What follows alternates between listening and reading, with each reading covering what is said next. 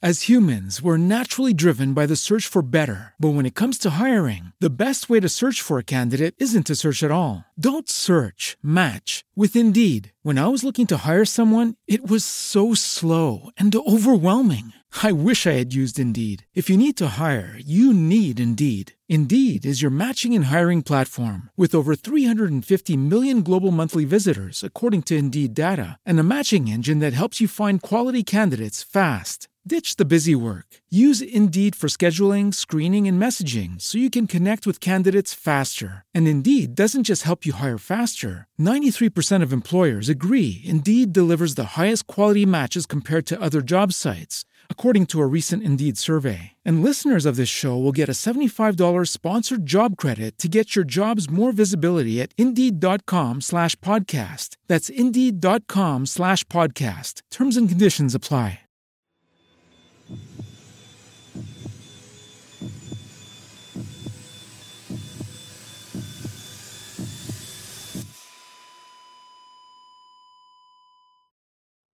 Our episodes deal with serious and often distressing incidents. If you feel at any time you need support, please contact your local crisis centre. For suggested phone numbers for confidential support, please see the show notes for this episode on your app or on our website. Today's episode involves crimes against children and won't be suitable for all listeners. Edward Trudy lived in the Czech Republic town of Kurim. On Monday, May 7, 2007, Edward was home alone making some last-minute preparations. His partner had recently given birth, and Edward was trying to set up a baby monitor before she and their baby daughter were discharged from hospital. At around 11 a.m, Edward connected the device to his television. He scanned the channel selector, waiting for the live feed from the monitor's video camera to show on the screen. An image did appear, but it wasn't coming from inside Edward's home. The baby monitor had intercepted another camera's signal. The black and white feed on the television showed a young boy who Edward didn't know. He appeared content as he sat naked on a concrete floor playing with a roll of duct tape. Believing the baby monitor had a technical fault, Edward set it aside and carried on with his day. He returned to it later to try again, but it intercepted the same feed from earlier. This time, the naked boy was being fed torn pieces of bread by a woman whose face was out of view. Edward heard her say, "Here you go," but didn't recognise her voice. It dawned on Edward that the boy's hands were tied behind his back. Edward told his partner what he'd seen, and they decided that they should notify the authorities. Before doing so, Edward switched on the baby monitor and TV to assess the situation one last time. This time, the boy was clearly hogtied and licking what appeared to be vomit from the floor.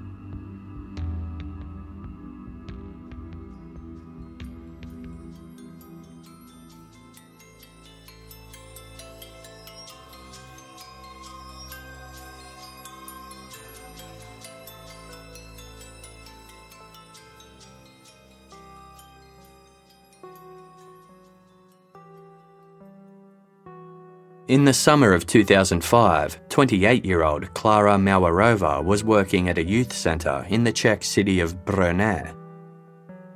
The centre was run by her older sister Katarina, who approached Klara one day to discuss a child who had just arrived from Norway. Her name was Anička. She was around 12 years old, sickly, and in need of special foster care. Katarina believed her sister would make an ideal foster mother for the girl. It wasn't an unusual thought. Klara Mauerova was successfully raising her sons, 7-year-old Jakub and 5-year-old Andrei, as a single mother. The boys attended the same youth centre where their mother worked, participating in games, sporting activities, and language studies. Energetic and sporty, Andrei loved hockey. His older brother, Jakub, played basketball as well as the flute. He was an avid reader who was especially fond of dinosaurs. Clara's other sister, Gabriella, spent time with the family at least twice a week. She described her nephews as sweethearts and Clara as a great mother and a role model. Working at the youth centre had fostered Clara's interest in child education, and she was in the process of gaining professional teaching qualifications. Balancing studies with everyday life wasn't easy. Jakub and Andrei often had to accompany their mother on her class field trips. They'd also hang around campus, quietly entertaining themselves while Clara completed her assignments. It was chaotic, but life was good and the boys were happy.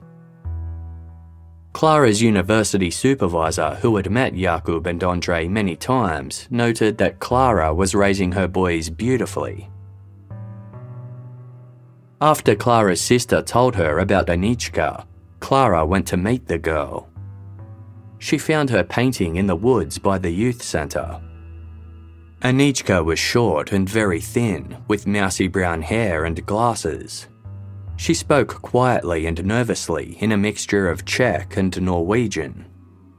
While she didn't reveal much about herself, Clara could tell that the girl was severely traumatised. Clara spent the next few weeks building a rapport with Anichka, who eventually opened up about her past.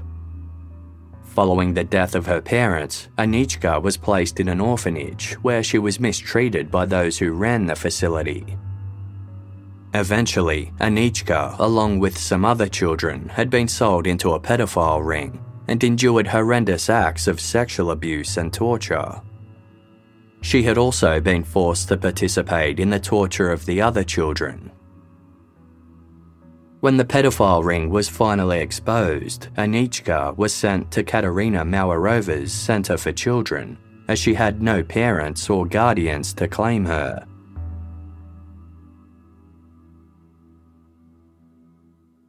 Anichka was being treated by Andrei Zanalov, a psychiatric doctor from Azerbaijan who specialised in helping children with traumatic histories. He allowed Clara to take a look at Anichka's medical file. Dr. Zanalov explained that in addition to her psychological traumas, Anichka also had leukemia. In his opinion, she would be lucky if she lived to the age of 16. From around September 2005, Anichka began living with Clara full-time. As part of this new arrangement, Clara's sister, Katerina, took Anichka to the hospital for chemotherapy sessions. Dr. Zanalov continued to treat Anichka remotely, sending therapy and care instructions to Clara via email and text messages. It wasn't long before Clara wanted to formally adopt Anichka. 12 months later, in October 2006, Clara and Katerina Mauerova sat in the office of Brunet's deputy ombudsman. Katerina had used her standing as the director of a youth centre to arrange the meeting. The sisters explained that they had spent the previous year doing everything they could to have Anichka adopted by Clara. Unfortunately, their efforts were hindered due to the fact that Anichka didn't possess a birth certificate or passport. Without legal identification, it was almost impossible for Clara to adopt Anichka. The sisters had approached multiple institutions seeking help, but no one was willing or able to assist them. One was the Endangered Children Fund, a non-government, non-profit organisation that provided social and legal protection to children in the Czech Republic. In order to receive their help, Anichka needed to stay at the fund's children's shelter while her case progressed.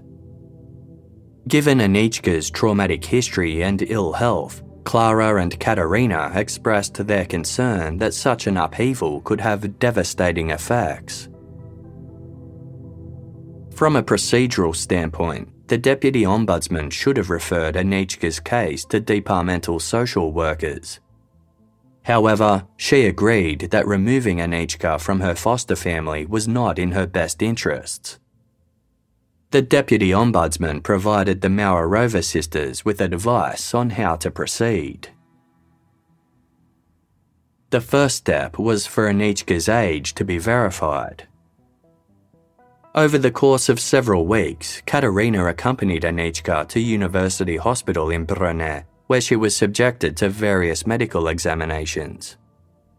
X-rays of her forearm and hands were taken, and her DNA was also tested. It was determined that Anichka was between the ages of 13 and 14. Armed with a medical certificate confirming Anichka's age, the Maurova sisters applied to Brno's municipal court.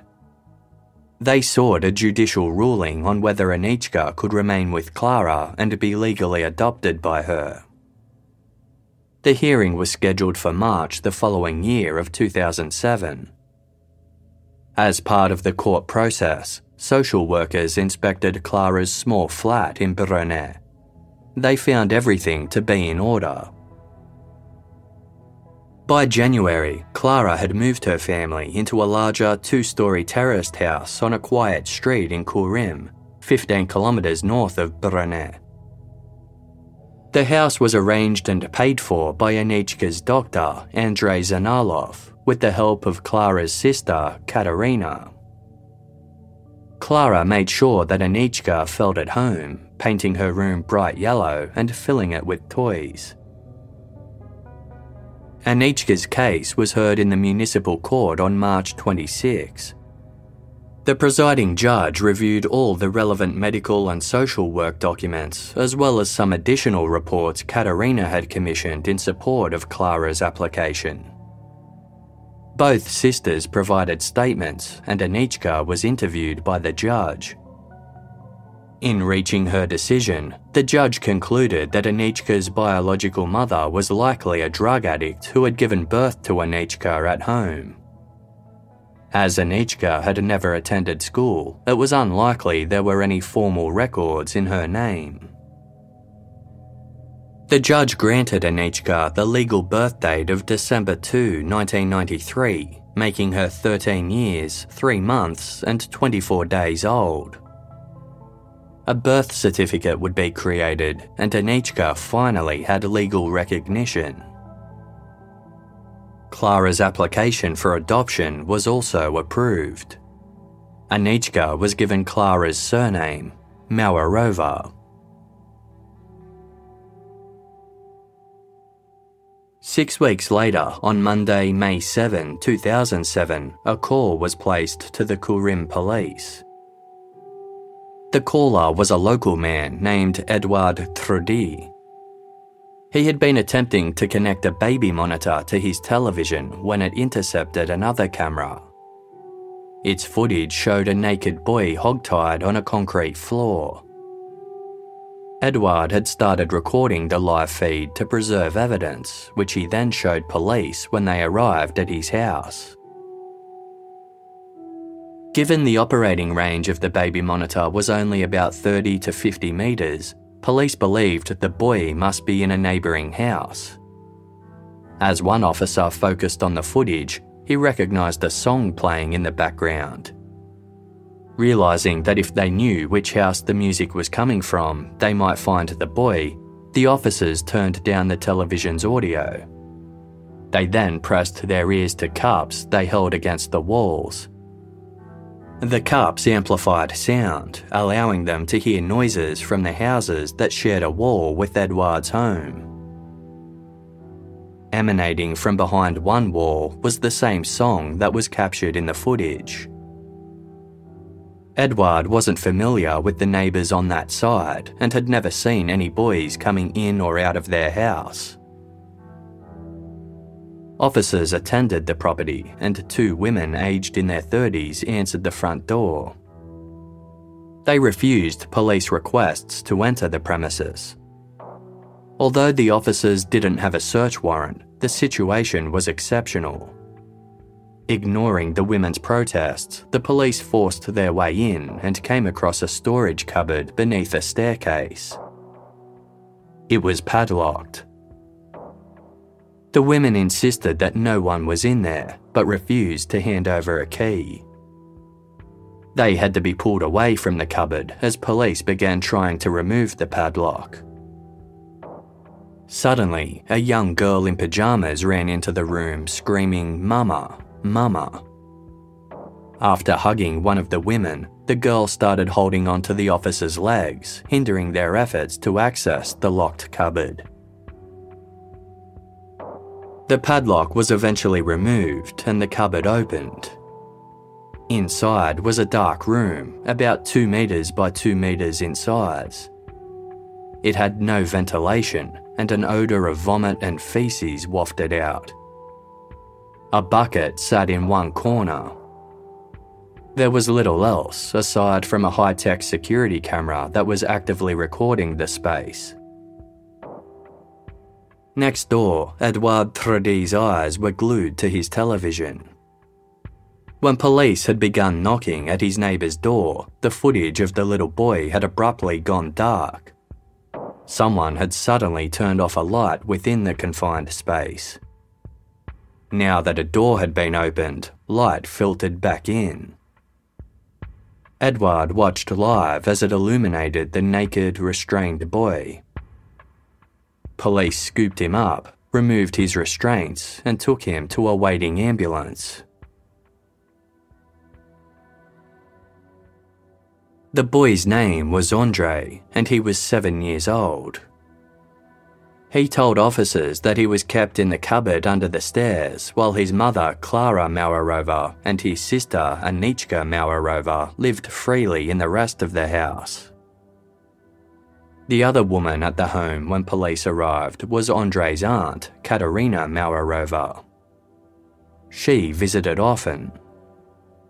Neither Klara nor Katerina inquired about Andre's welfare following his rescue. Klara Mauerova was placed under arrest for child abuse and was remanded in custody as an investigation commenced. Klara's other son, 9-year-old Jakub, wasn't at the family home when police stormed the premises. Concerns for his welfare grew, even more so upon the discovery of a locked garden shed in the yard. Gaps in its frame were covered by the same type of duct tape that had been used to bind Andre's hands and feet. The police broke in, but Jakub was not inside. He was soon located and deemed safe. As their home life was investigated, Jakub, Andre and Anichka were sent to a children's shelter in Brno run by the Endangered Children Fund. During their first day, Anichka remained withdrawn and fearful of social interactions, while her brothers played together and appeared to be adjusting. By the following afternoon, Andre began exhibiting post-traumatic stress and high levels of anxiety. He was returned to hospital where he was stabilised and held for further observation. That evening, staff at the shelter commenced their nightly rounds as the children slept. They found Jakub sound asleep in the room he shared with Anichka, but her bed was empty. A search of the facility failed to locate her. It was soon realised that one of the windows in Anichka's room was open. It was not possible for a child to open the window on their own. As humans, we're naturally driven by the search for better. But when it comes to hiring, the best way to search for a candidate isn't to search at all. Don't search, match with Indeed. When I was looking to hire someone, it was so slow and overwhelming. I wish I had used Indeed. If you need to hire, you need Indeed. Indeed is your matching and hiring platform with over 350 million global monthly visitors, according to Indeed data, and a matching engine that helps you find quality candidates fast. Ditch the busy work. Use Indeed for scheduling, screening, and messaging so you can connect with candidates faster. And Indeed doesn't just help you hire faster. 93% of employers agree Indeed delivers the highest quality matches compared to other job sites, according to a recent Indeed survey. And listeners of this show will get a $75 sponsored job credit to get your jobs more visibility at Indeed.com/podcast. That's Indeed.com/podcast. Terms and conditions apply. Hundreds of police officers searched for Anichka Maurerova. She was known to feel comfortable in the wilderness, so a helicopter with heat-seeking capabilities scoured nearby wooded areas. A spokesperson for the children's shelter publicly voiced concern that Anichka had been kidnapped and said they were worried about her fragile health. Meanwhile, with his brother hospitalized and sister missing, 9-year-old Yakub remained at the children's shelter alone. None of his relatives were permitted to visit him, so he was mostly left to his own devices. As he watched television one day, Yakub saw the footage of his brother's imprisonment. It had been leaked to the media, along with a statement Andrei gave police that detailed his ordeal. In his statement, Andrei said he'd been abused for a long time in a number of locations and by more people than just his mother. Eventually, Yakub revealed to police that he too had been treated the same way. It all began shortly after Anichka was brought into their home in the autumn of 2005. Klara Maurerova cared for Anichka on the instruction and guidance of Anichka's doctor, Andrei Zanarlov. He said that in order for Anichka to heal from her past trauma, she would need to feel completely safe and welcome in Klara's home. Klara had to lavish Anichka with attention, praise, and reassurance. Dr. Zanarlov also diagnosed Anichka with a condition that caused spinal fluid to build up, but could be treated with massage therapy. Klara was instructed to regularly massage Anichka's entire body. The doctor explained that massaging Anichka's intimate areas would also desensitize and reprogram her past sexual trauma. Over time, Anichka began to improve, but Klara's efforts to help the young girl had become an obsession. She began neglecting her sons, often sending them to stay with their grandparents. By the summer of 2006, Klara had been trying to adopt Anichka without success for almost 9 months. Meanwhile, Dr. Zanarlov was growing concerned about the family's situation. Anichka had told him that Andrei and Yakub were being mean to her, and he felt that she would never truly be a part of the family if they didn't accept her.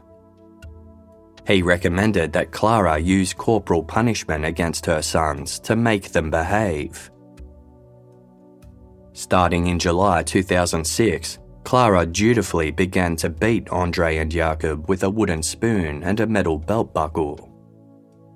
The boys were also made to kneel for hours at a time, or else be locked in a cupboard with no food, water, or toilet access. At night, they had to sleep on a mat on the floor. They were completely isolated from family and friends. This abuse continued for around 5 weeks. Then, Dr. Zanarlov advised Klara to bring the boys to a cottage in Veverska Batishka, a town about 20 kilometers northwest of Brno. There, the re-education would begin.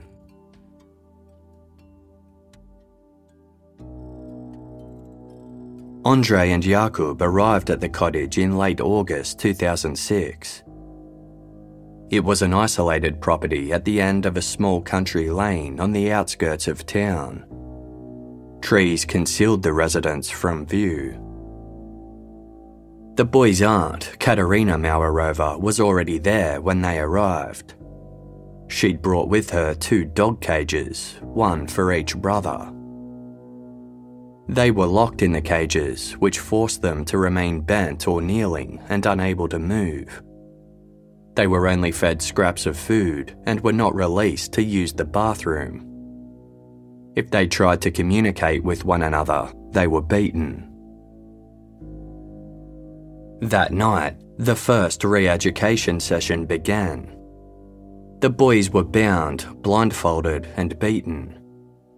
Clara scratched and stabbed her sons with a fork and forced their heads under water while Katerina held them in place. Andrei and Jakub had to memorize vulgar passages and were hurt if they failed to recount them word for word.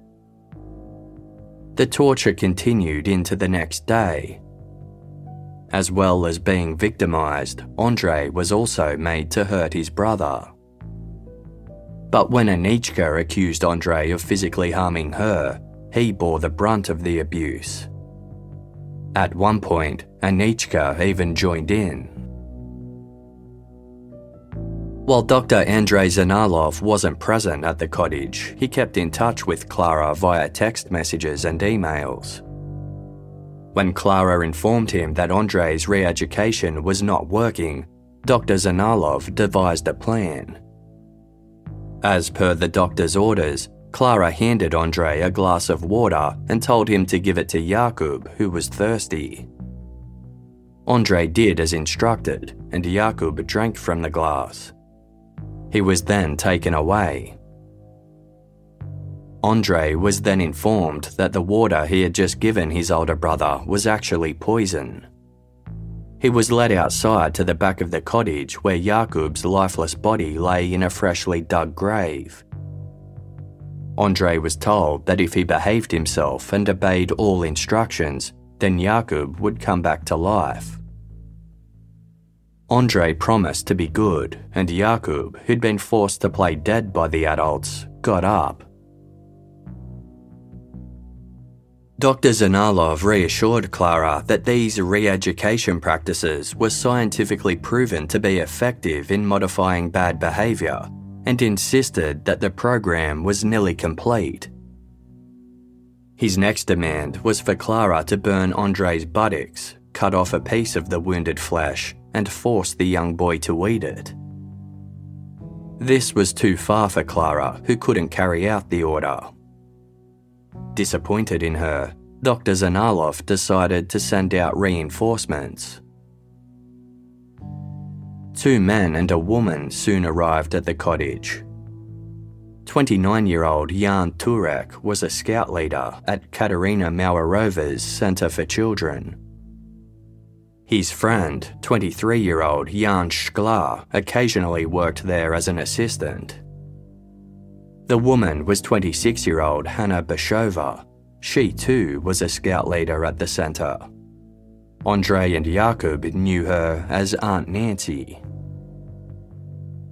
Clara Mauerova handed her sons over to Turek, Shklar and Bashova. She thanked them for the work they were about to do, then left. Turek and Shklar proceeded to gag, strip, restrain, mutilate and torture the boys, as per Dr. Zanarlov's instructions. Meanwhile, Hanna Bashova made lots of noise in the background to give the boys the impression more people were present. When Clara returned, she knelt beside Andrei and Jakub and said that if they ever told anyone what had happened at the cottage, she would bring them back there.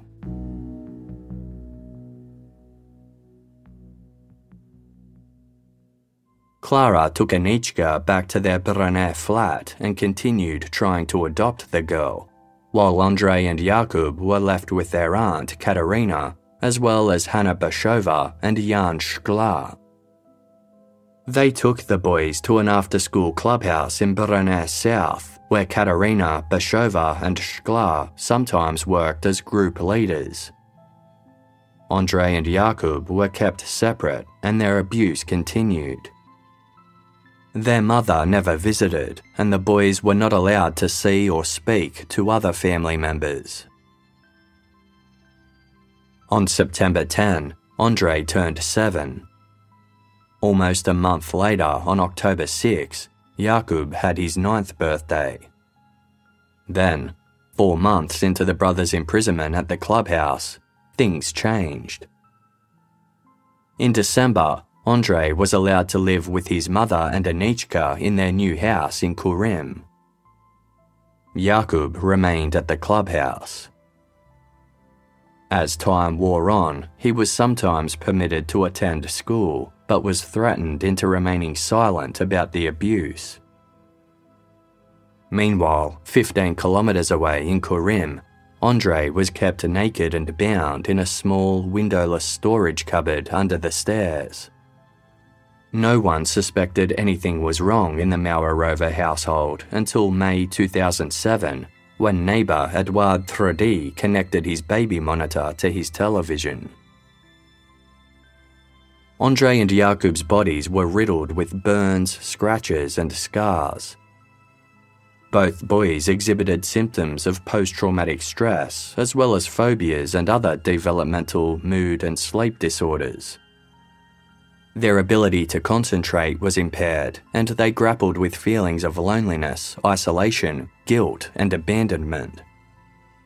Psychologists determined that Andrei and Jakub would require long-term, if not lifelong, psychological care. Despite what they had endured, the brothers were remarkably resilient. They started school within days of their rescue. Andrei was homeschooled at the children's shelter, while Jakub attended in-person classes. Their older sister, Anichka, didn't cope as well. While she hadn't endured any of the abuse instigated by Dr. Andrei Zanalov, she was very unsettled in the shelter that was supposed to be their refuge.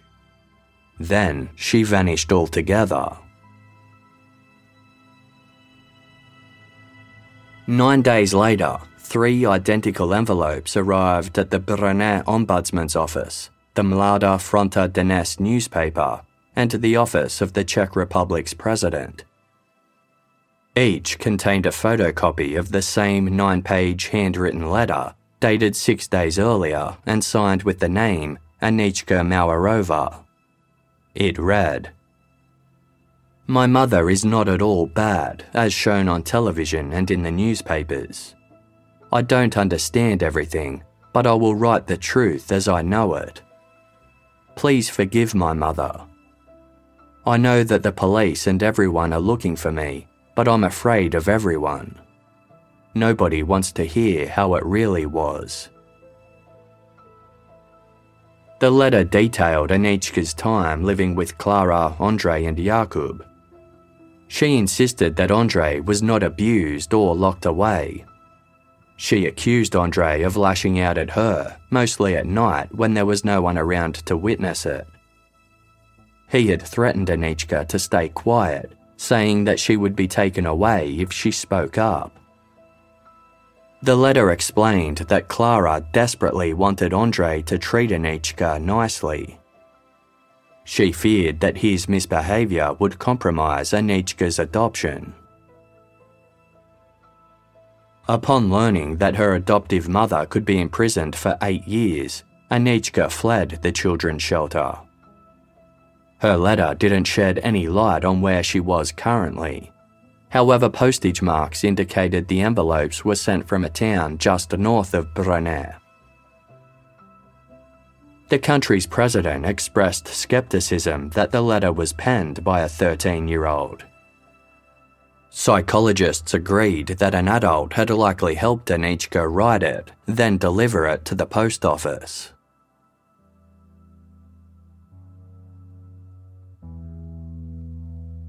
Anichka's former room at the children's shelter in Brno was thoroughly inspected by forensic investigators in an effort to identify the person who had facilitated her escape.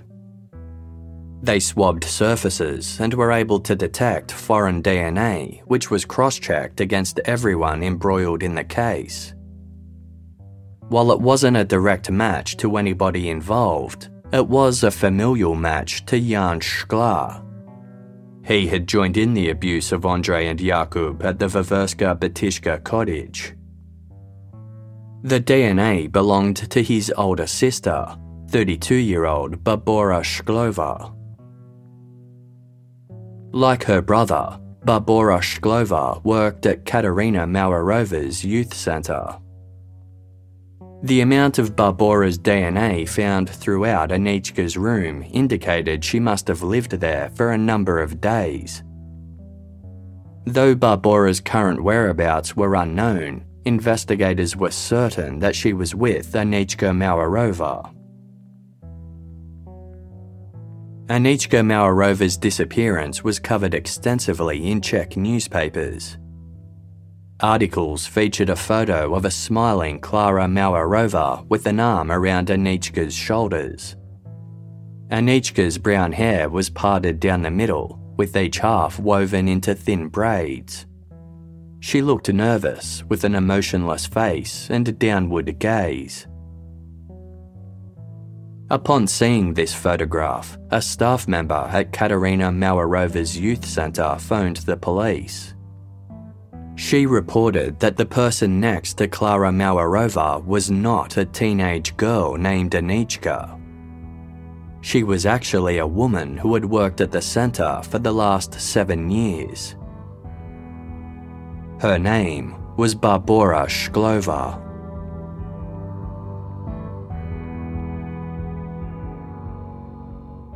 Barbora Shklova was the eldest of 3 children.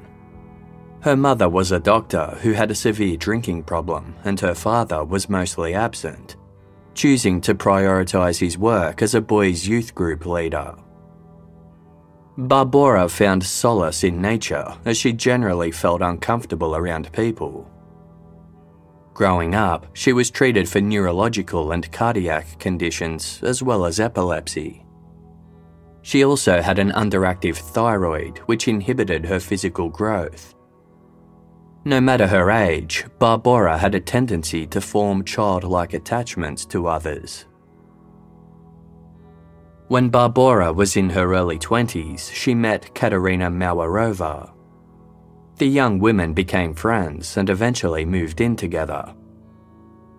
At 26, Barbora started work as an educator at the youth centre Katerina ran. Barbora's younger brother Jan was also hired sometime later. In 2005, with the assistance of Katerina Mawarova, Barbora began creating a new identity for herself as a 13-year-old named Anichka. They invented a backstory for the fictional Anichka, one so traumatic it would elicit compassion from others and be difficult to disprove. Barbora spent months starving herself until she lost half her weight and had the appearance of a sickly teen.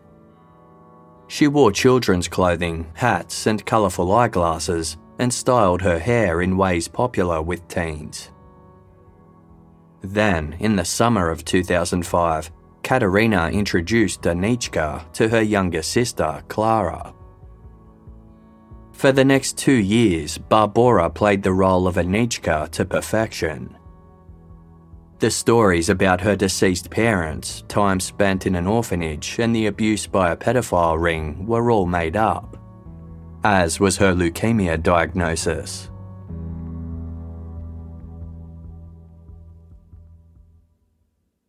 Katerina gave Klara fake medical documentation to support Anichka's cancer diagnosis. She would regularly collect Barbora from Klara's home, claiming she was taking Anichka to chemotherapy. Although she never attended the hospital, Barbora would return looking weak, wrapped in a blanket with tubes sticking out of her. Anichka's psychiatrist, Dr. Andrei Zanalov from Azerbaijan, didn't exist either. While never conclusively established, it was thought that Barbora's younger brother, Jan Shklar, played this role. He had disguised himself and produced fraudulent credentials when meeting Klara. Anichka's medical file that he let her read was also fake. The deputy ombudsman who assisted the Mawarova sisters, the doctors who examined Anichka and submitted reports to the court, and the judge who gave Anichka a legal identity and formalised her adoption were all deceived as well. The judge had made her decision based on false medical reports. The doctors who examined Anichka took x-rays and samples of her DNA and had correctly determined that their patient was between the ages of 13 and 14. However, their patient had not been Barbora Shklova masquerading as Anichka. Katerina had duped a friend and used his 13-year-old daughter to impersonate Anichka during the assessment. Klara was aware of this specific con and went along with it, based on the guidance of Dr. Andrei Zanarlov. He explained that if the real Anichka attended the examination, then doctors would discover her leukemia and the adoption application would be immediately rejected. All of the emails and text messages from Dr. Zanarlov to Klara were later found to have originated from accounts belonging to Katerina Mawerova. Every instruction to abuse Andrei and Yakub had come from their own aunt. Barbora Shklova, as Anichka, abetted the abuse by saying the brothers were harming her. Klara Mawerova insisted that she was completely oblivious to the web of deceit woven by her sister. She was unaware that her cancer-stricken teenage daughter was in fact a woman in her early 30s. In a media statement, Klara said, "All my actions of which I am accused were led and directed by other persons whose identity was kept secret from me, and who at the same time took advantage of my very bad mental state into which they brought me and in which they kept me."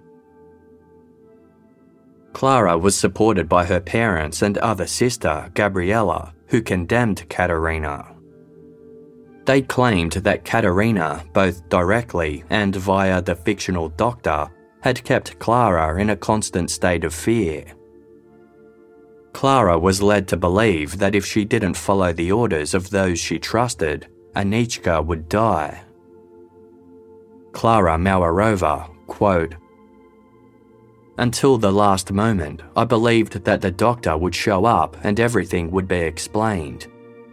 That I was just helping Anichka and that it made sense. I have nothing now. I just hurt my kids terribly and ruined their lives." As humans, we're naturally driven by the search for better. But when it comes to hiring, the best way to search for a candidate isn't to search at all. Don't search, match with Indeed. When I was looking to hire someone, it was so slow and overwhelming. I wish I had used Indeed. If you need to hire, you need Indeed. Indeed is your matching and hiring platform with over 350 million global monthly visitors, according to Indeed data, and a matching engine that helps you find quality candidates fast. Ditch the busy work. Use Indeed for scheduling, screening, and messaging so you can connect with candidates faster. And Indeed doesn't just help you hire faster. 93% of employers agree Indeed delivers the highest quality matches compared to other job sites, according to a recent Indeed survey. And listeners of this show will get a $75 sponsored job credit to get your jobs more visibility at Indeed.com/podcast. That's Indeed.com/podcast. Terms and conditions apply. In the weeks and months after Andrei and Yakub were rescued, those responsible for their suffering were located and arrested. The boys' mother and their aunt faced abuse and torture charges, as did Centre for Children's staff members Jan Turek, Jan Shklar, and Hanna Bashova. However, Barbora Shklova was still missing. The last anyone had heard of her was the letter she'd sent to the country's president, deputy ombudsman, and a national newspaper, while still masquerading as Anichka. On Friday, June 15, nearly 5 weeks after she had fled the shelter, Barbora Shklova showed up at the Czech embassy in the Danish capital of Copenhagen. She was accompanied by her father, their lawyer, and 2 journalists. Barbora had been laying low in the city for about a month. At the embassy, she provided ID and requested that hair and saliva samples be taken in order to prove that she was Barbora Shklova. After Barbora and her entourage left, embassy staff contacted the authorities in the Czech Republic. Despite her stated fear of people and the media, Barbora arranged an interview with the Lidové Noviny newspaper. She admitted to her fictitious life as a Anička. She felt happier and more comfortable being a Anička and preferred the way people treated her when they thought she was young. Barbora said that the original intention behind the con was to supervise the children at Katerina Mauerova's youth centre while blending in with them. The situation then, quote, evolved to her inserting herself into Klara Mauerova's life and family. She didn't elaborate any further. Barbora denied that Klara abused her sons. She claimed that Andrei had only been locked up for a short time on the day he was discovered and was disciplined on just one other occasion. Barbora held little sympathy for Andrei, implying that his punishment was rightly deserved. When pressed on that point, Barbora claimed that the then 6-year-old Andrei had beaten both her and Jakub. She couldn't explain what prompted the attack, only that Andrei had suddenly started shouting, "Kill Jakub, kill Anička." Barbora remarked, "Andrei has such power that no one would believe it. He has enormous power." Barbora had no plans to return to the Czech Republic, saying that she would provide the authorities with a statement through her lawyer. When asked if she would continue being Anička, Barbora said no, Anička's gone. After this interview, Barbora Shklova disappeared again.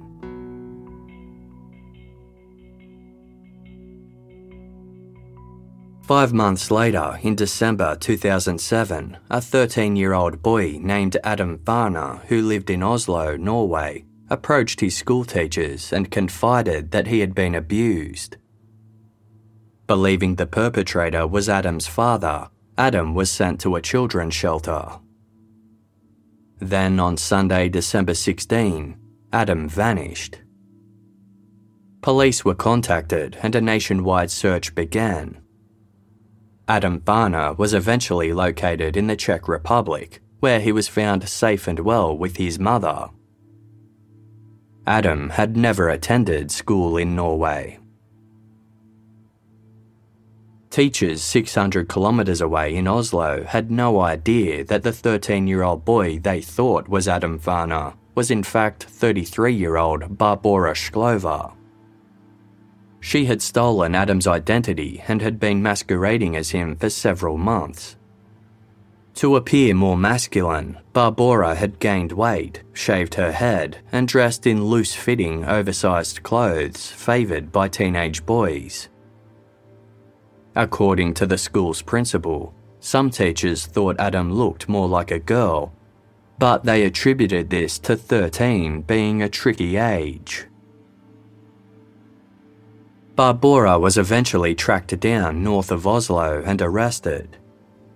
She was transported back to the Czech Republic, where she was photographed being led into a police station clutching a children's book and teddy bear. Barbora was charged for the abuse of Andrei and Jakub.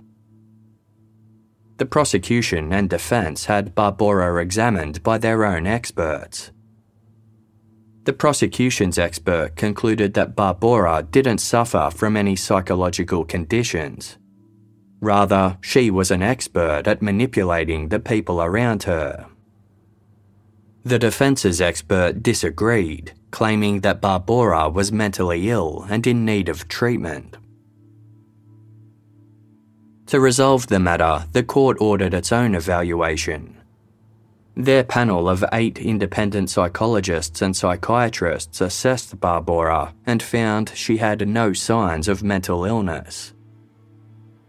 Barbora was declared competent to stand trial, as were her co-accused Klara Mawarova, Katerina Mawarova, Hanna Bashova, Jan Turek, and Jan Shklar.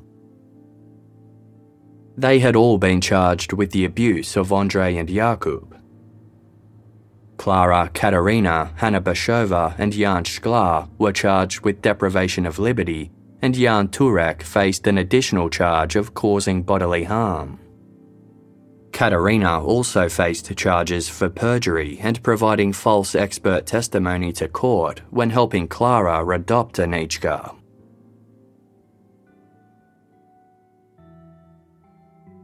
The trial opened with a full read of the indictment, which detailed all of the abuse allegedly perpetrated against Andrei and Jakub. At the conclusion of the reading, a noticeably thinner Klara Mawarova took to the stand.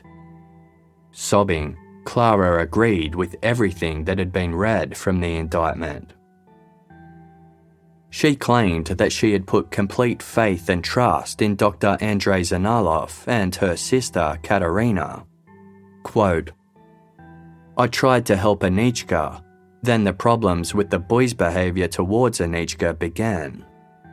I believed that they were serious, and I was convinced that I had spoiled them with my education and actions, that Andrei was behaviourally sick and would not have a normal life. I was grateful to the doctor for offering to help me with my boys. I wanted very much to help Anichka too, so that we could be like a family. I believed that if I did everything right and well, I would save Anichka, and Andrei would not have to go to an institution for his bad behaviour, and that Jakub would be a good person." Despite claims previously made by Barbora Shklova, Klara admitted that Andrei was almost always locked inside the cupboard under the stairs at their Kurim house. He was only let out on rare occasions as a reward for good behaviour. Klara's maternal focus was so warped that by the time police banged on her front door to rescue Andrei, she actually feared they were there to take Anichka away. In trying to explain her actions, Klara stated, "I hurt my children, but I didn't want to hurt them. I tried to be a good mother. I never liked violence. Terrible things happened. I am aware of it, and I cannot understand how I could have allowed it." Psychological experts testified that Klara Mawarova had a tendency to make decisions based on emotions and feelings alone. They acknowledged that the constant and increasing pressure placed on her caused a, quote, "kind of brainwashing." Although they conceded that Klara did not suffer from any disorders and was able to control her actions, they agreed that she had been deceived, abused, and manipulated. Klara was the only defendant who admitted to her actions. The others fully denied the allegations against them. Barbora Shklova testified briefly in person, and the rest of her statement was read out by the judge. She stated that she was not a perpetrator of deception or abuse, but a victim of it.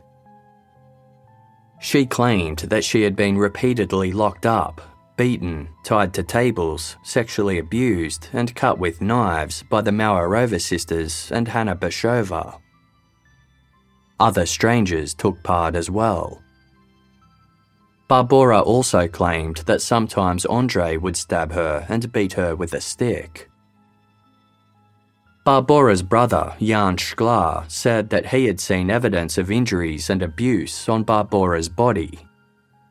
However, the 8 independent psychologists and psychiatrists who assessed Barbora had concluded, quote, "Barbora Shklova suffers from histrionic personality disorder, which is accompanied by theatricality, dramatization, exaggerated expression of emotions, and manipulative behaviour to achieve one's own needs."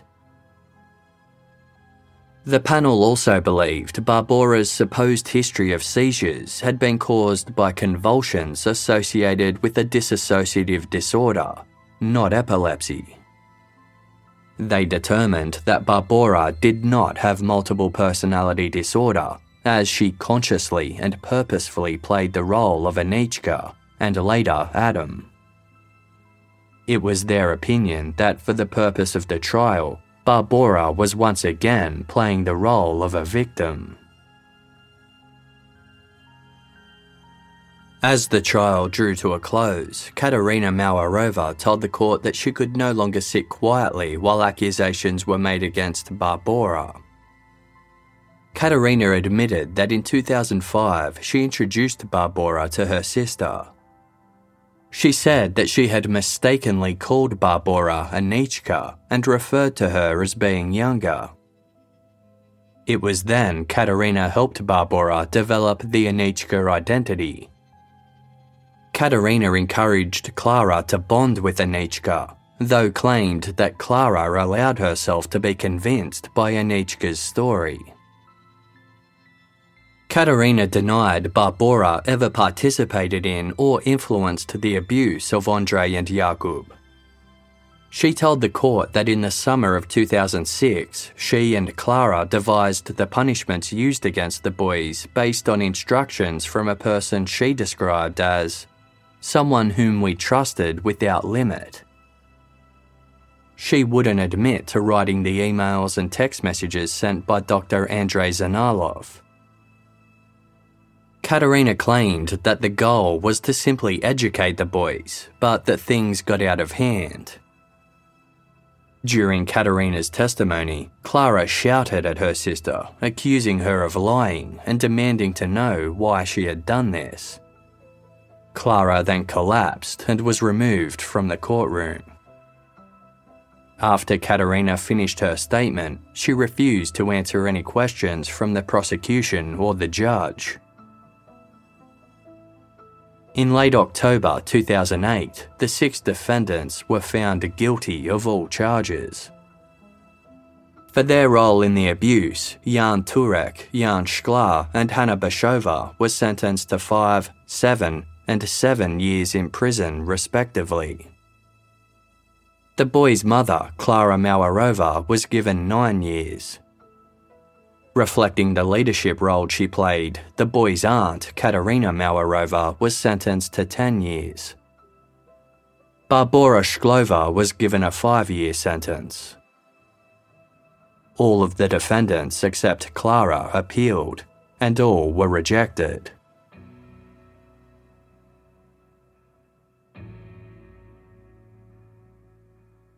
This crime, which has since come to be known as the Kurim case, remains surrounded by rumours and speculation.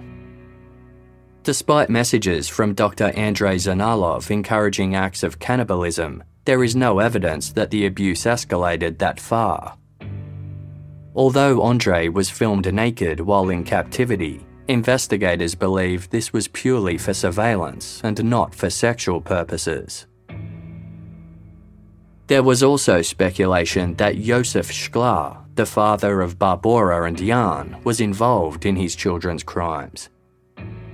Josef was once the leader of a Boy Scout group, and according to one former member, he turned the group into an extremist sect.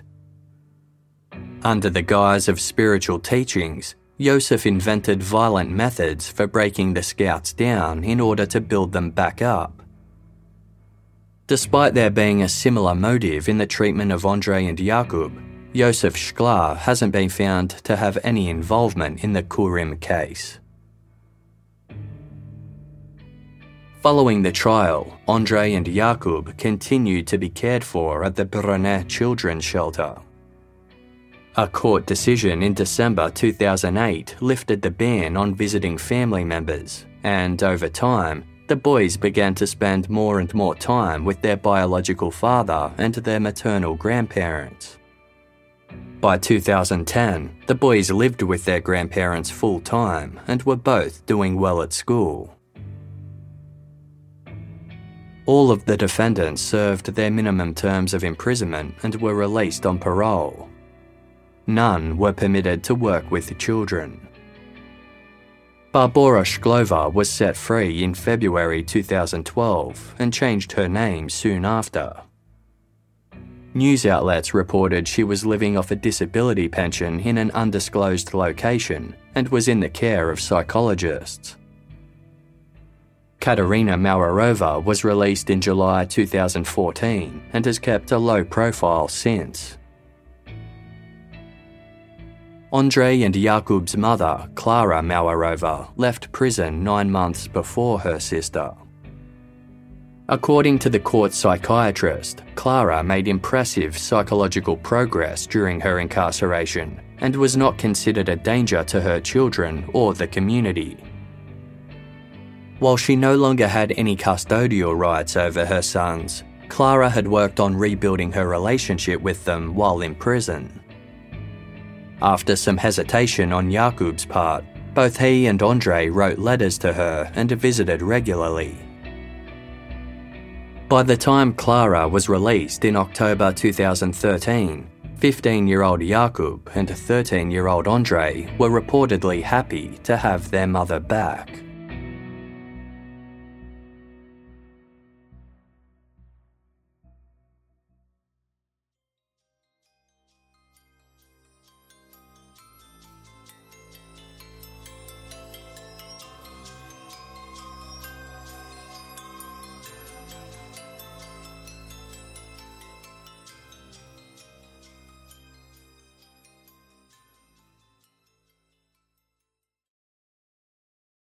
As humans, we're naturally driven by the search for better. But when it comes to hiring, the best way to search for a candidate isn't to search at all. Don't search, match with Indeed. When I was looking to hire someone, it was so slow and overwhelming. I wish I had used Indeed. If you need to hire, you need Indeed. Indeed is your matching and hiring platform with over 350 million global monthly visitors, according to Indeed data, and a matching engine that helps you find quality candidates fast. Ditch the busy work. Use Indeed for scheduling, screening, and messaging so you can connect with candidates faster. And Indeed doesn't just help you hire faster. 93% of employers agree Indeed delivers the highest quality matches compared to other job sites, according to a recent Indeed survey. And listeners of this show will get a $75 sponsored job credit to get your jobs more visibility at Indeed.com/podcast. That's Indeed.com/podcast. Terms and conditions apply.